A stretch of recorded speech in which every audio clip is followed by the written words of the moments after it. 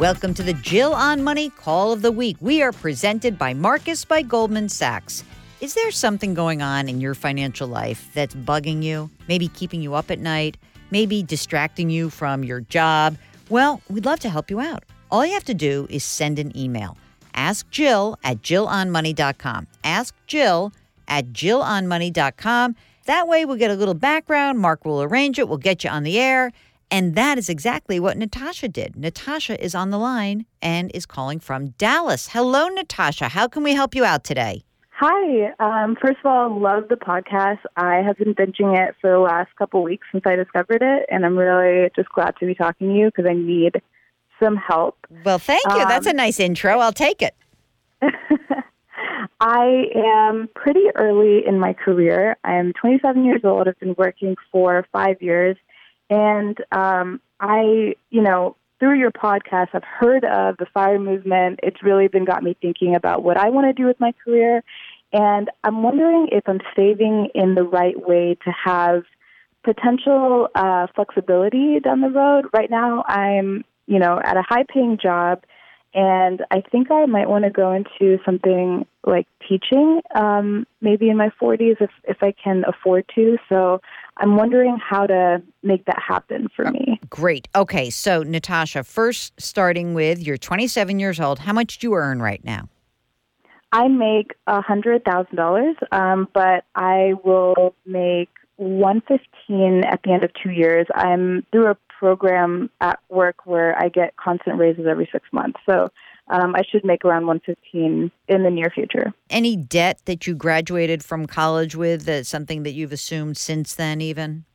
No. No debt. I love that. Okay. How about rent? Do you rent or own, or is that something that you think about? Would you rather put yourself in a position to own something? What's going on your living arrangements?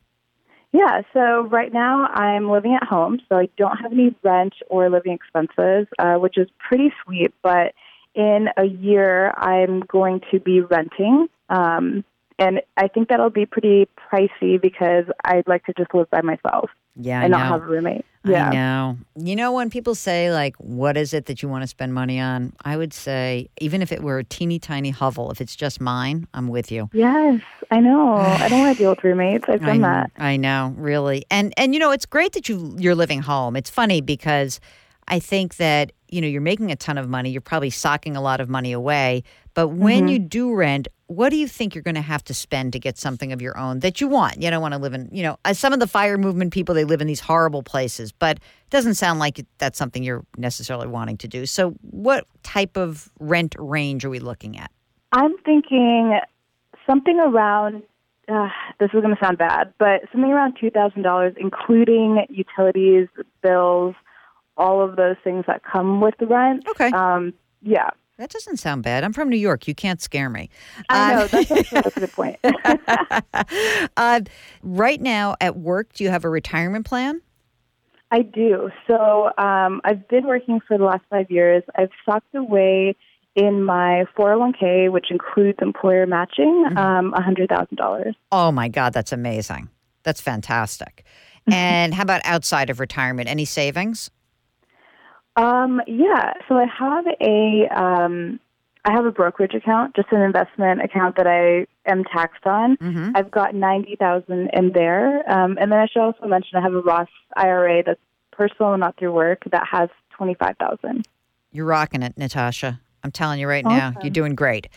Where are the Roth and the non-retirement brokerage accounts held?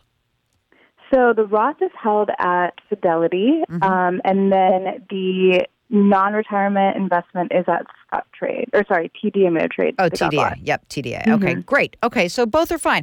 Do you prefer one platform to the other in general or not? I do. I actually do prefer Fidelity because everything else is in there. My 401k is in there, my HSA. So maybe I should roll my TDA account to Fidelity? Probably. Yeah. Just to make it easy. Look, it doesn't matter really. So if you're listening and you love TD Ameritrade, if you said to me, I love TD Ameritrade, I just say whatever platform you like, sometimes it's easier to manage from one interface. I find it, if whatever's easier and works for you, then do it. And the only thing is that you just have to ensure that what you're holding in that brokerage account can also be held in a Fidelity brokerage account. My guess is yes, but just in case there's something that can't be, you just want to make sure you understand that before you make the transition, okay? Right, okay. Are you putting in the $19,000 a year in the maximum into your 401k right now? I'm not. I'm hitting about $15,000 a year, and that's including the employer matching. Okay. All right, that's fine. Because you're also are you doing the Roth every year? I am, yeah. I'm maxing that out. So you're doing a great job. And then how much is going into this non-qualified brokerage account, either annually or monthly, or does it happen sporadically? I don't know how you fund it.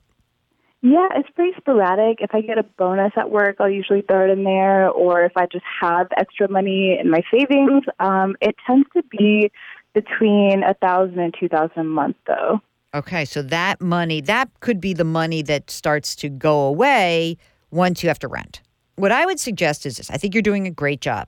Before you finish the year out and before you start renting, I'd love for you to just have a nice emergency reserve fund. Do you usually hold that reserve fund in the brokerage account or in a bank or somewhere else? Yeah, I have that through a bank, and so I have 6 months of living expenses in there. Great. So you maybe just want to put a little bit more in there before you start renting, just in case you have to pay a couple of months up front in rent, or right 1 month and a security deposit. There will clearly be some moving costs. You'll buy a few things, not a lot. You'll make it cheap. You'll go to IKEA. You and your friends will make yourselves crazy. You'll have a glass of wine. You put the furniture together. It'll never fit. It will never be the right thing. It's okay. But this is what I would do. I think you're doing a fantastic job, and I think you are well on your way to cranking and actually being in a position to do something different in 15 years from now. Of course, your life could change a million times, right? You might fall in love and be like, oh, we're moving to Bora Bora. Okay, fine. But for now, I would keep doing exactly what you're doing, which is I like the $15,000 in the 401k, the $6,000 in the Roth IRA, and then you can let the brokerage account just sort of keep clicking along. Once you start renting, you'll get a better sense of your cash flow, and maybe your salary will rise, and maybe you'll be able to put more money in that non-qualified brokerage. But we have to get through that first hurdle, which is you're going to rent, your cash flow is going to change a little bit, and then you can reassess and say, okay, is there actually any other money that I can put into this brokerage account? Should I be doing something different?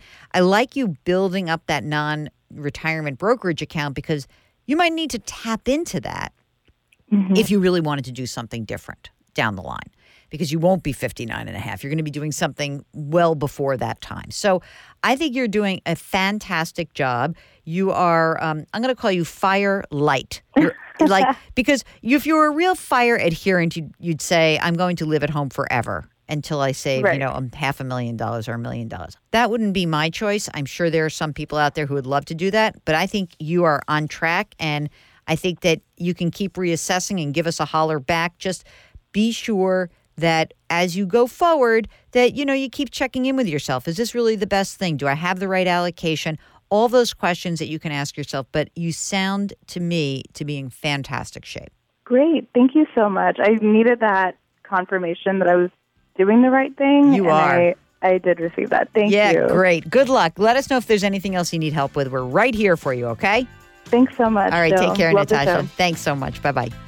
Okay, that's the call of the week. If you have a financial question, just give us a holler. Send an email to askjill@jillonmoney.com or go to the website, jillonmoney.com. You can click the Contact Us button right there. Oh, by the way, while you're there, sign up for our free newsletter. It's free. Why not? We drop new episodes of Jill on Money every Tuesday and Thursday, and you can download the show anywhere that you get your podcasts. Apple, Google Play, radio.com, Stitcher, wherever. Our music is composed by Joel Goodman. Mark Talercio is our executive producer. We're distributed by Cadence 13, and our show is presented by Marcus by Goldman Sachs. See you next week.